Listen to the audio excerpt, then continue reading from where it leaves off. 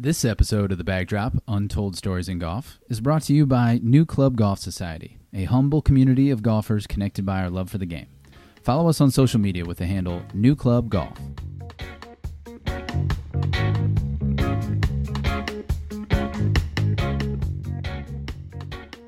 Welcome back. I'm Matt Considine.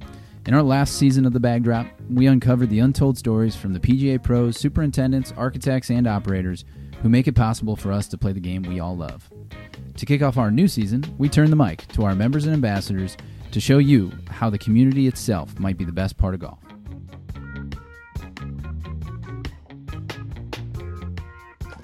Troy Newport, thanks for joining us on The Backdrop this morning. Thanks for having me. It'll be fun. This will be fun. You had an event yesterday at your facility out there at Cog Hill that many of our members actually participated in. How did the Barstool Classic go with those folks out there yesterday? It was great. We were very fortunate to have it. They were originally scheduled at another local golf course that just couldn't provide some of the things that they needed because of COVID time. So they did switch to us kind of late in the stream. They got great sign up.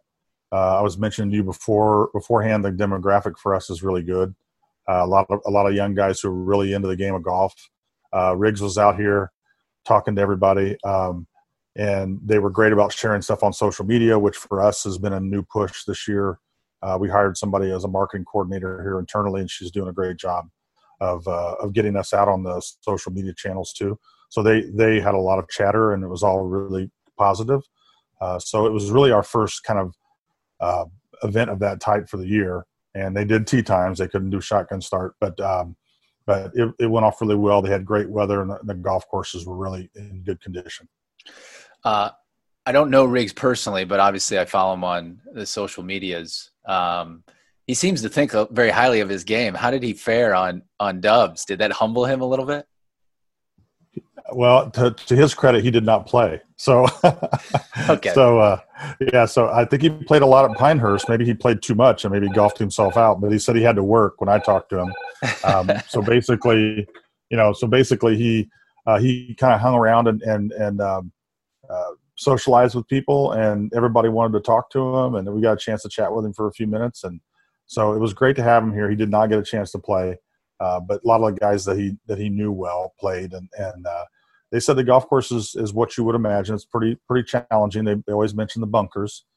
Bunkers are deep and very challenging around the green side. So, but the golf course are, like I said before, really good shape right now. So they had it should have been a really good experience for them. Nice.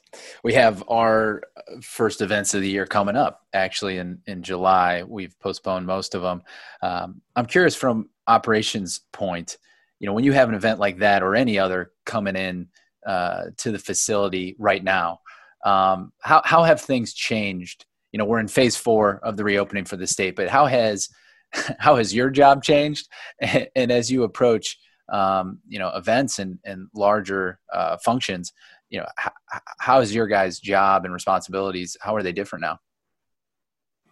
Well, we always feel like we're pretty adaptable, but we had to just literally become, day-to-day adaptable, really different in our business. And the golf business, as you well know, Matt, is not always the quickest to change sometimes the things. But we've learned some things, to say the least. But I think that for me, I joked yesterday with somebody that the golf guidelines that come out from the DCO, they're imprinted on the back of my glasses. I see those things all the time. But now that, early on, it was really difficult with twosomes and 15-minute tee times, and it was really disruptive to our normal business plan. But the biggest thing for us right now is we are not only a 72-hole public golf facility, but we also do a lot of after golf events, and we do a ton of wedding receptions, and we have not been able to get to that business yet. And so it's going to be a big change for Cog Hill. We're going to find ways to do business and to get ourselves through 2020, but it's definitely a challenge. But the great part is the golf courses are here. They've been maintained really well. That core part of our business, and the driving range is reopened, which for us is a really big deal. We put Top Tracer in last November, and it's been really, really successful. We're having a really huge month in June at the driving range. So like everybody else right now, there's some good and there's some not so good. Have you seen demand up for golf? I never really crossed my mind in March that we would see such demand. I know on our end, we can't have enough tee times available. Everybody has that itch to get outside. Are you guys seeing the same? Yeah, obviously at that point we were limited to how many people we could put out, so we were totally full almost all the time. But we're still seeing that demand, and that's a lot of people in the industry are talking about that. We're still seeing people want to get out. We wonder how much it's a factor of there's not too many other things for people that they can do right now, and the kids are not involved in activities and as much as before. So I think there's some of those things that are to do with it. But also, if you've been cooped up for a long time and you have an opportunity to get out and do something outside, I think that was the big push. Yeah, when you reduce competition of other things going on, certainly right, rounds can go up. But I think you're right. I hope it has more of a lasting effect on reminding people what golf can provide, from getting outside, enjoying a walk, enjoying the company of folks. It's one of those rare activities. Is this the year? Yeah. So I know you haven't been at Cog Hill in the general manager role for all too long. This is probably not the first year that you imagined it would be. But when you show, what's your, I know you're probably very focused on, getting through this time that's been very different. And like you said, adapting on a daily basis, but I think many of our listeners are going to be very familiar with Cog Hill. And I'd love to hear from you, Troy, what some of the visions of both the Gemsick family and yourself, as you get beyond this wave of, the new norm. Is there things that you guys want to adapt and embrace at Cog Hill that's already happening maybe, or things that you have on your roadmap? Yeah, I mean, and there are, and it's kind of it's an interesting and unusual situation. I mean, we, as you mentioned, the Gemsick family, we have owners. I have two owners, Frank Gemsick, his daughter, Catherine, who I report to directly. She's the president of Cog Hill. And they're here in my office every day. So they're not absentee owners. They're here engaged in the business. They have two other facilities that they own/manage. And so Catherine's a busy person, but we talk all the time about what they've done well in the past, which is grow the game initiatives and junior golf and having instruction available here and all the things that you would want a golf facility to do that I can't take credit for, but they have done a great job of trying to fill the ranks of golfers coming forward. That's something they've done really well. On a traditional golf course sense, some of the technology and things like that, they hadn't embraced as much. It wasn't probably because they didn't want to. They just didn't have somebody to kind of be the catalyst for that. So I felt like that was part of what I needed to do. We instituted dynamic pricing last year and Top Tracer, trying to do some things with cart tracking and things that are available now to golf industry businesses that we need to use that helps us connect with the new demographic and younger golfers, but also helps us run our business better. So that's a big vision for us. In addition to just looking further down the road and being part of Palos Park now, they want to do some things from a development standpoint. And Cog Hill's always wanted to be a part of that conversation.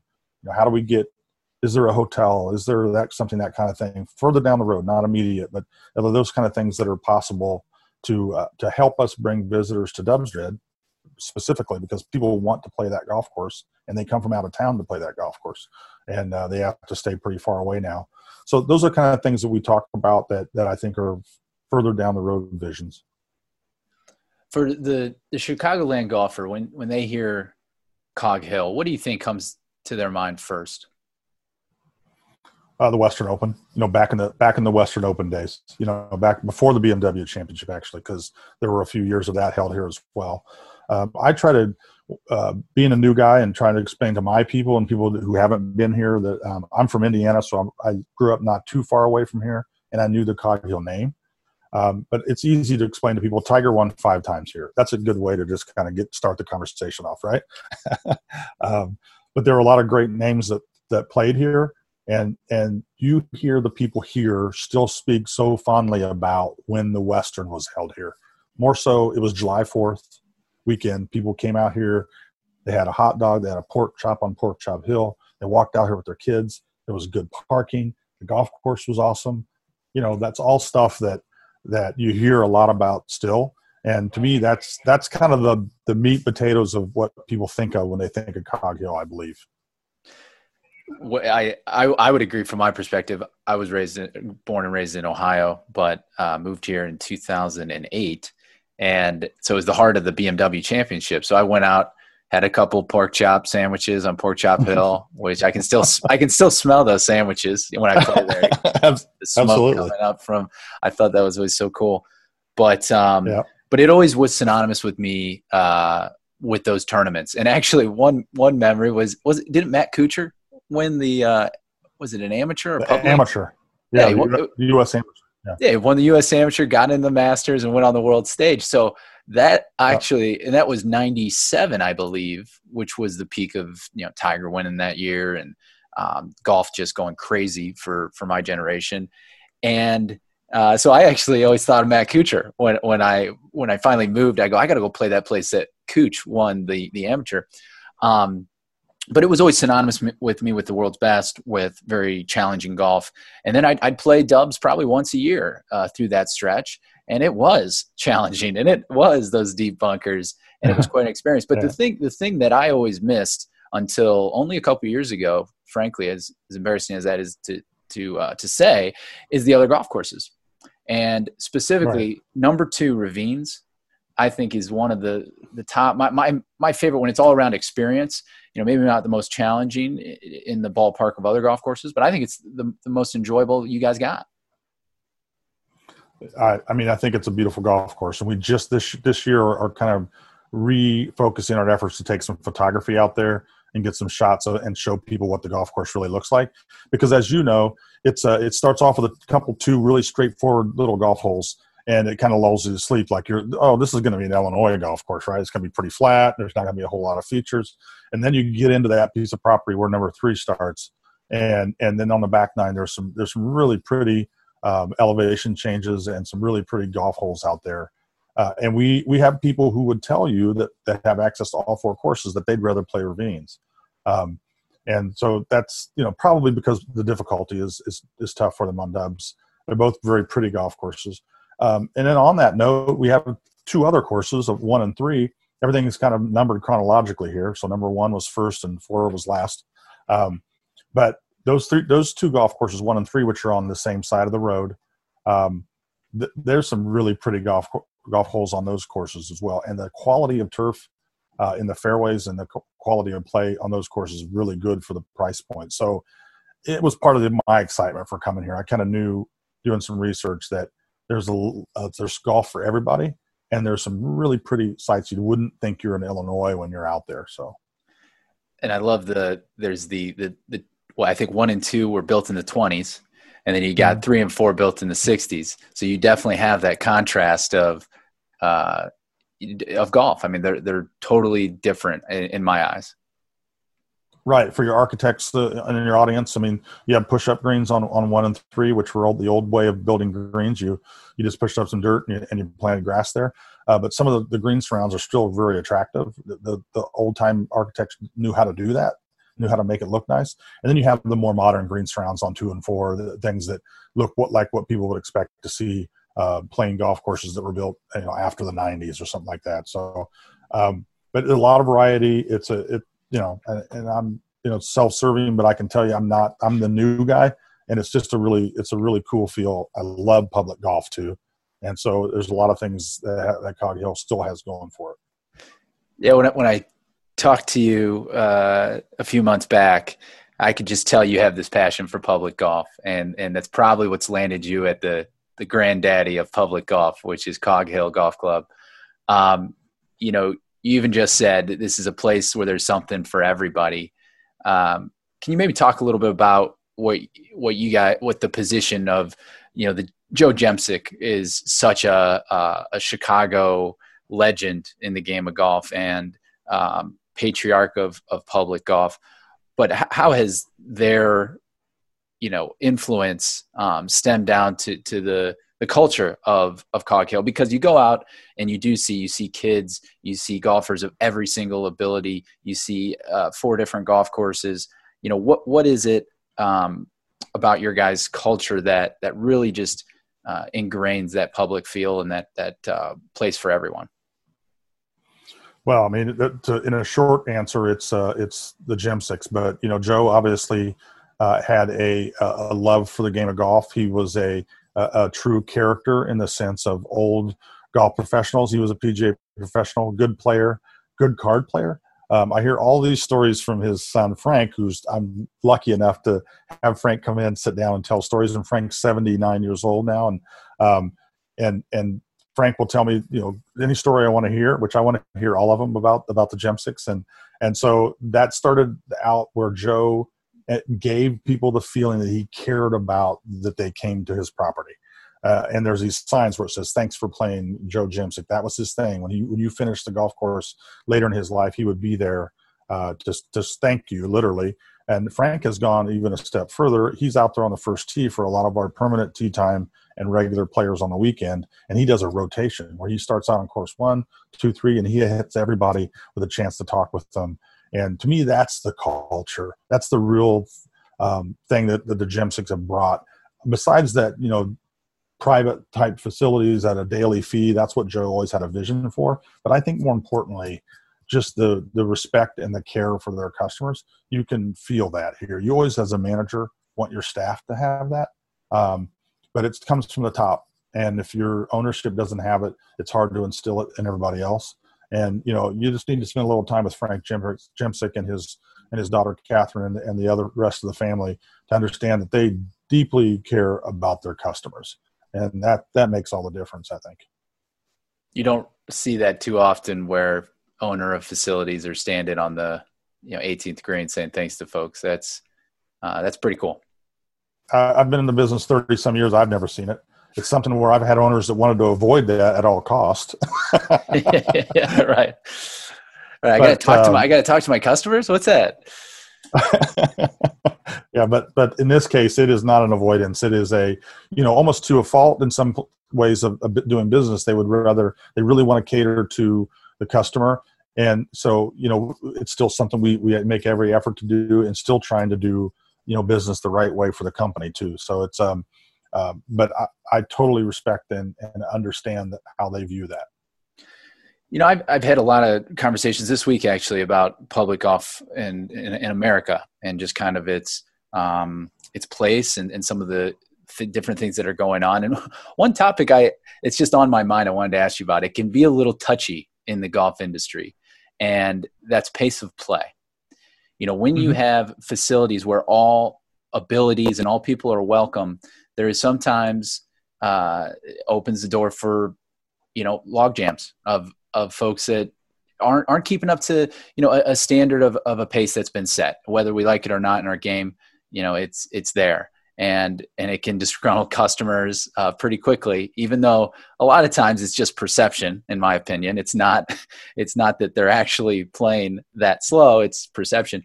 But I want to know, for a facility like you guys, 72 holes of public golf, how do you approach pace of play? What are the controls you feel like you can put in place to assist with that and make sure everyone has a good time? Because, I've been at the places where they're with their stopwatches, yelling at everybody out of position, and that's no fun either. Maybe it helps. I don't know. I'd argue it doesn't, but maybe it helps. But I'm curious, in your position, you've been a lot of different places, many public golf facilities. What have you seen work in the pace of play challenge? Well, it is a common question. It's one that I've never been one of those real diehard advocates for a super aggressive policy of pace of play. It's certainly, if it becomes an issue, it's something that needs to be attacked. I think technology is going to be the answer for us. I mean, we already have a cart tracking system. You look on a screen. If the cart is red, it means they've fallen behind. You have a chance to go out and attack that issue. It shows yellow. That means you have the beginning of a problem. But I think the way that we used to do it here at Cog Hill before I came here is we had 60 or 70 rangers, and there were guys driving all over the place and looking for golf balls. You know how it is with ranger program. It's tough to manage that stuff. And I just didn't feel like it was the most efficient way to deal with the problem.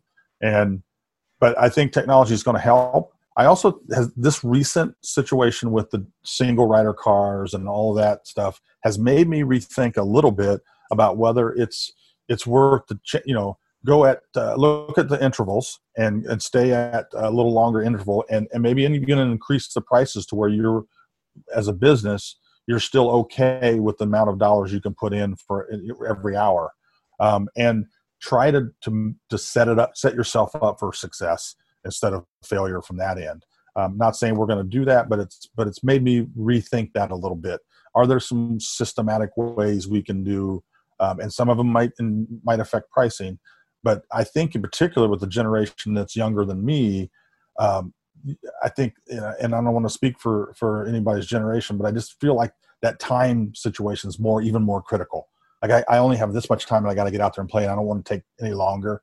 And I think that's going to be a big deal for golf. Yeah, I hear it a lot, and interesting to hear you mention intervals. I think there's other facilities. I know there's other facilities that have actually come to that conclusion. The one facility in particular is charging $25 extra. Not dynamic. I think they're just flat pricing, but they're going to 15-minute intervals. But at the end of the day, they actually net out in the same place. But for them, it came down to the experience, and they realized, wow, people aren't on edge. People are moving along the golf course a little easier. It just fascinates me. It's something I probably have thought of a little too often. Well, no, here's a great story. In historical story is Joe Jemsick used to do 5-minute tee times, and used to double book with 5-minute tee times.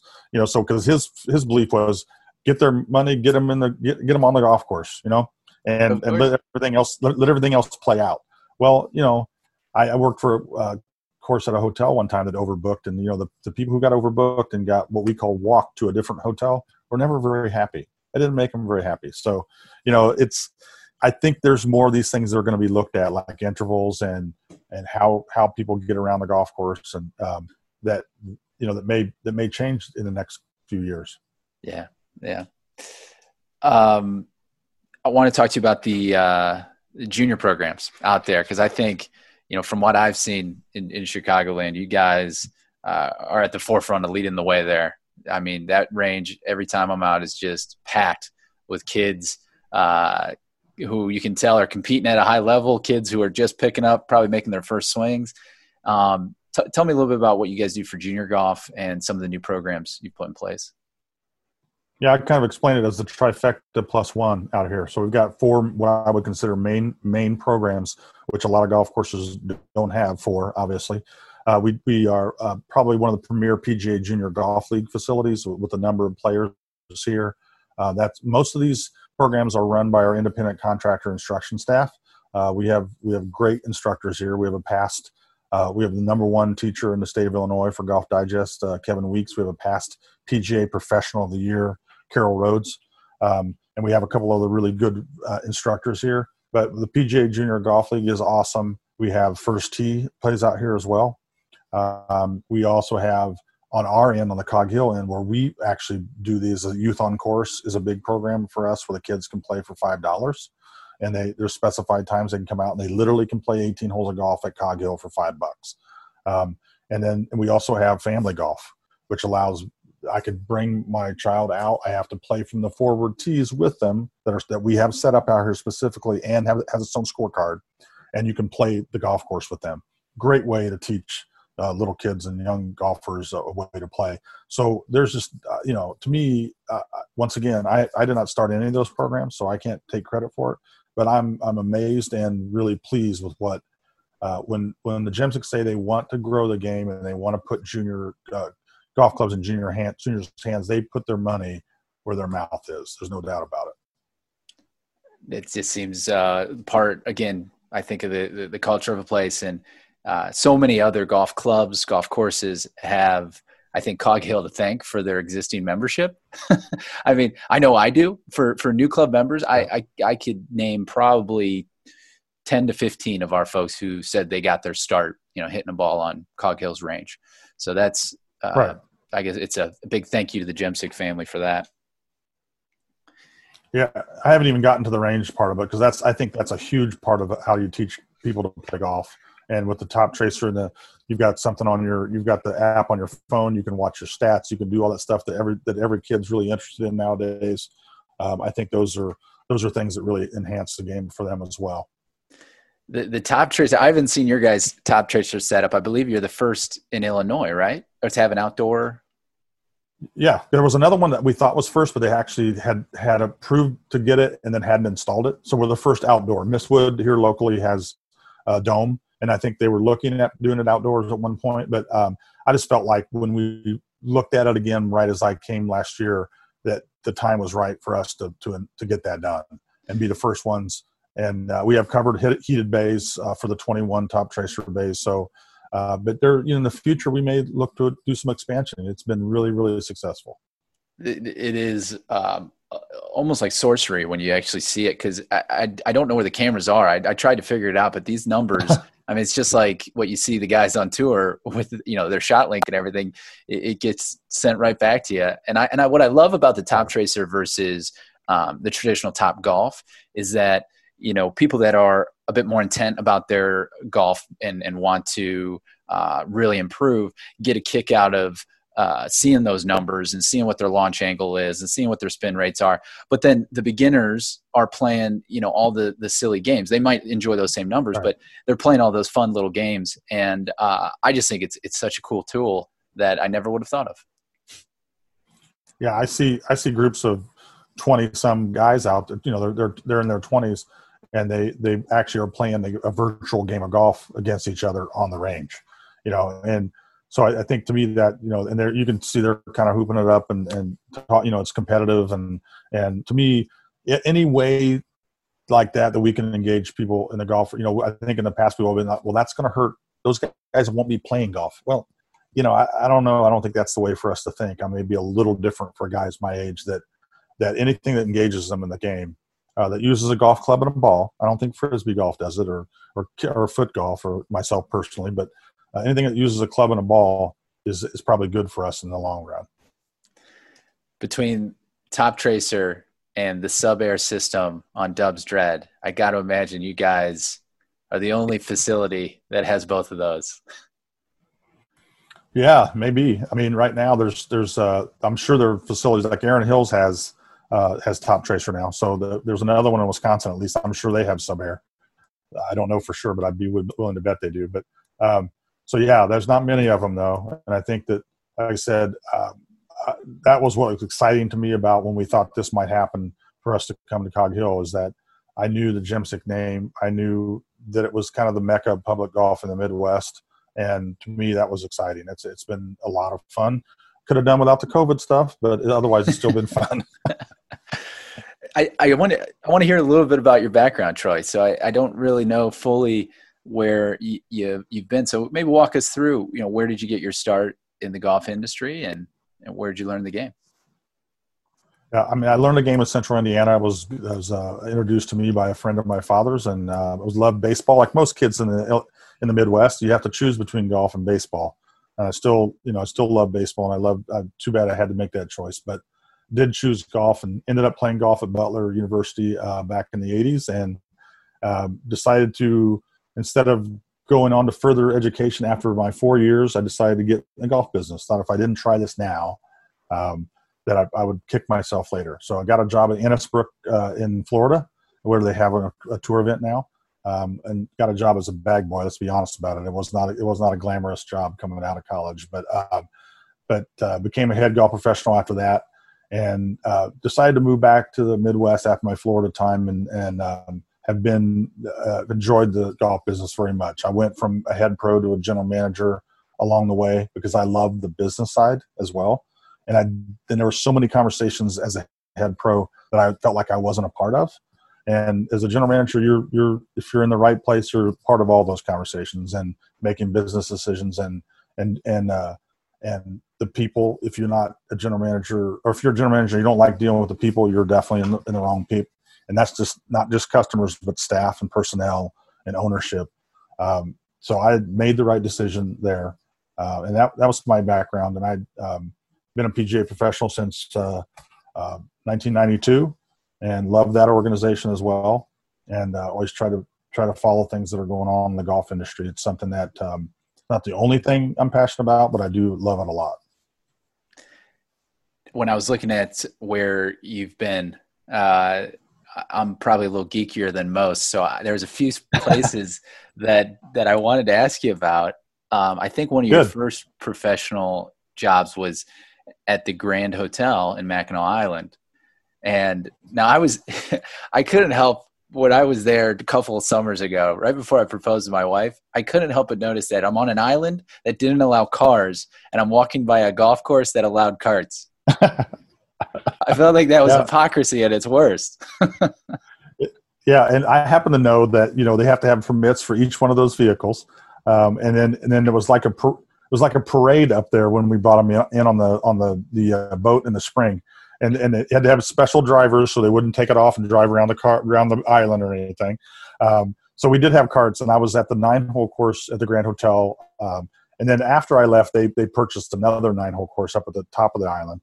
But the real gem there is, in my opinion, is a course called Washkamo. And it's a 9-hole built in 1899.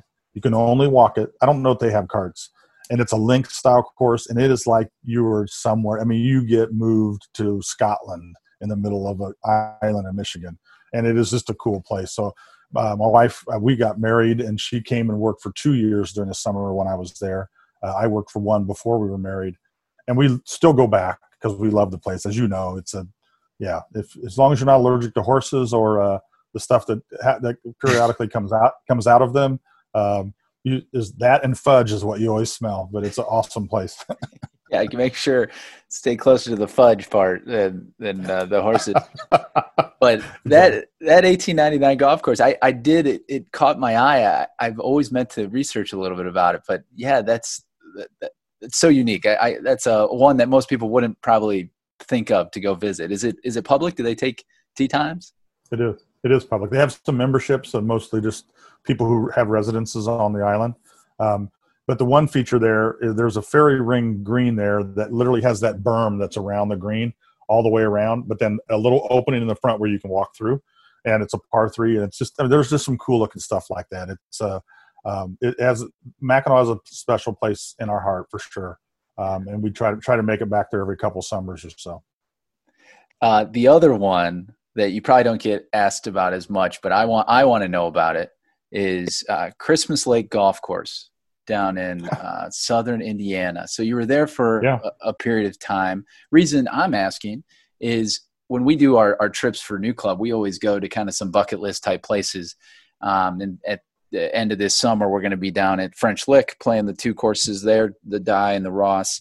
And then we're headed over to Victoria National, part of Dormy Network, to play, where they play the web.com tournament championship.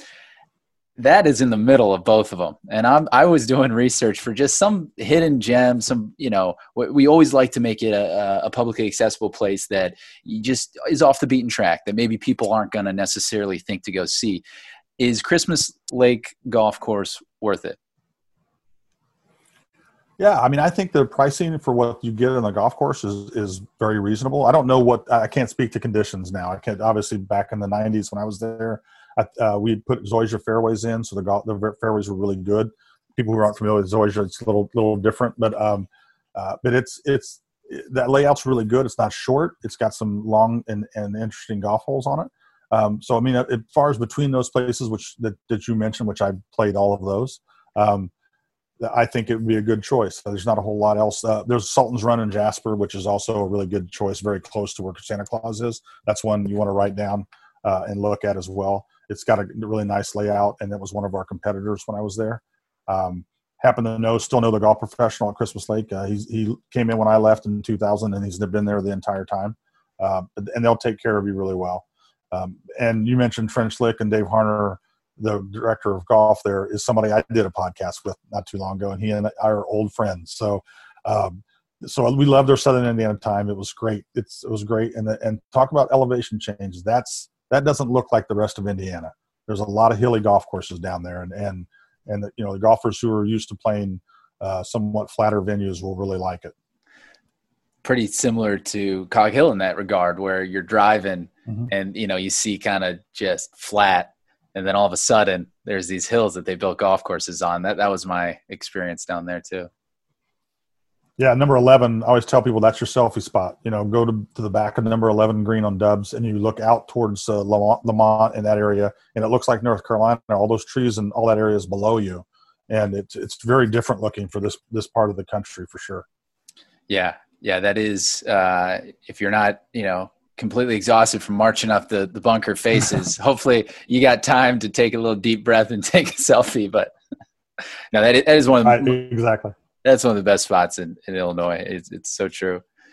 As I was doing a little research, there's just some history on COG that I found interesting, all the way back to when it opened. I love that they used to take, you were talking about dynamic pricing and using the technology of the day. To think that COG Hill, you had to go to the Boston store in downtown Chicago to place your reservation for the golf course. Back in 1927 or whatever it was, that really was cool to me. And then I read that folks would then hop on the the Joliet Electric streetcar. So they had a streetcar that took you from downtown Chicago to Lamont. Do you think, is that in the budget? Can we get that streetcar back for us city dwellers? Yeah, we're already actually working on that. That was one of our future plans for 2021. Good. Yeah. Except now it's a light rail. It's not electric. It's a light rail. Yeah, we need the speed rail, definitely. But yeah, so I've heard those two stories, strangely enough. I just imagine Franklin tells me a lot of stories. But the one, also the COG Hills, and I always tell people there actually are COG Hills, right? They're the names all together. And they sold this golf course back to Joe Jemsick in the 50s. And then they went over and got Silver Lake Country Club or Silver Lake Golf Course. So, and I recently met John and Bert Coghill, which was I think the second generation of that family in golf. And so it's just, there's just some great stories. I always tell people I love the Chicago outfit stories, the mafia mob stories, and Frank has some of those as well. So, to me, those were some of those guys back in the day. They played golf and they were out here, and it was just it was a different time, that's for sure. But I love, he cannot bore me with stories, that's for sure. Yeah, I'm sure he's got plenty of stories with all the places and people he knows in the game. But I think one thing our golf society really attaches to is history of places. And it's something that, COG Hill from day one, July 4th, 1927, was a public facility, and they were so committed to that. I just think it's great. We're excited to come down, play some matches. And, for our members who haven't been in a while, we want to go see the places that, they might remember from when they were kids and just have a great day. So thanks for all you do. We're looking forward to it. No, when you mentioned the idea to begin with, I obviously new here, but I didn't know about your organization. But when you talked about it's just a way for guys to get together and play golf and have some camaraderie and play, different golf courses. And, to me, I think that sounds to me like it's definitely in the wheelhouse of enough variety for people to play and some people to play golf with and be a little competitive, but not get too grindy about it. And, I think that, to me, that really appealed to me. So I wish you guys all success. There's a lot of places to choose from. We appreciate you coming to COG in July. We're looking forward to it. Yeah, we can't wait. And a couple of the other Gemstick properties, too. It's Silver Lake and Pine Meadows, too. I never Actually, yeah, Pine Meadow, we don't own it, but we manage that. Have for quite a while. Yeah. And I haven't played it yet, but I've been up there. It looks great. It looks like there's a lot of really pretty golf holes there. Their new superintendent is doing a wonderful job too. Good. I will pass that along. I see him every once in a while. So, and then, they have a place in Noonan, Georgia, Summer Grove in Georgia that they own. They built that golf course and they've owned that course for a while. So, and then the other side, Frank's sister's family owns and operates St. Andrews. Here in West Chicago. So a lot of connections. It's hard to, you can't get too very far away from somebody who has a connection to the Gemsticks. That's for sure. as is the game of golf and how it should be. Well, Troy, thanks for giving us some time this morning. It was really cool getting to know you and chatting a little bit. And thanks for all you do for both COG Hill, Chicagoland, and the game of golf. No, I appreciate it. Thanks for the time. Enjoyed talking. As I said before, anytime somebody wants to talk about golf, I'm happy to do that. So nice to do that with you today, Matt. Yep, take care.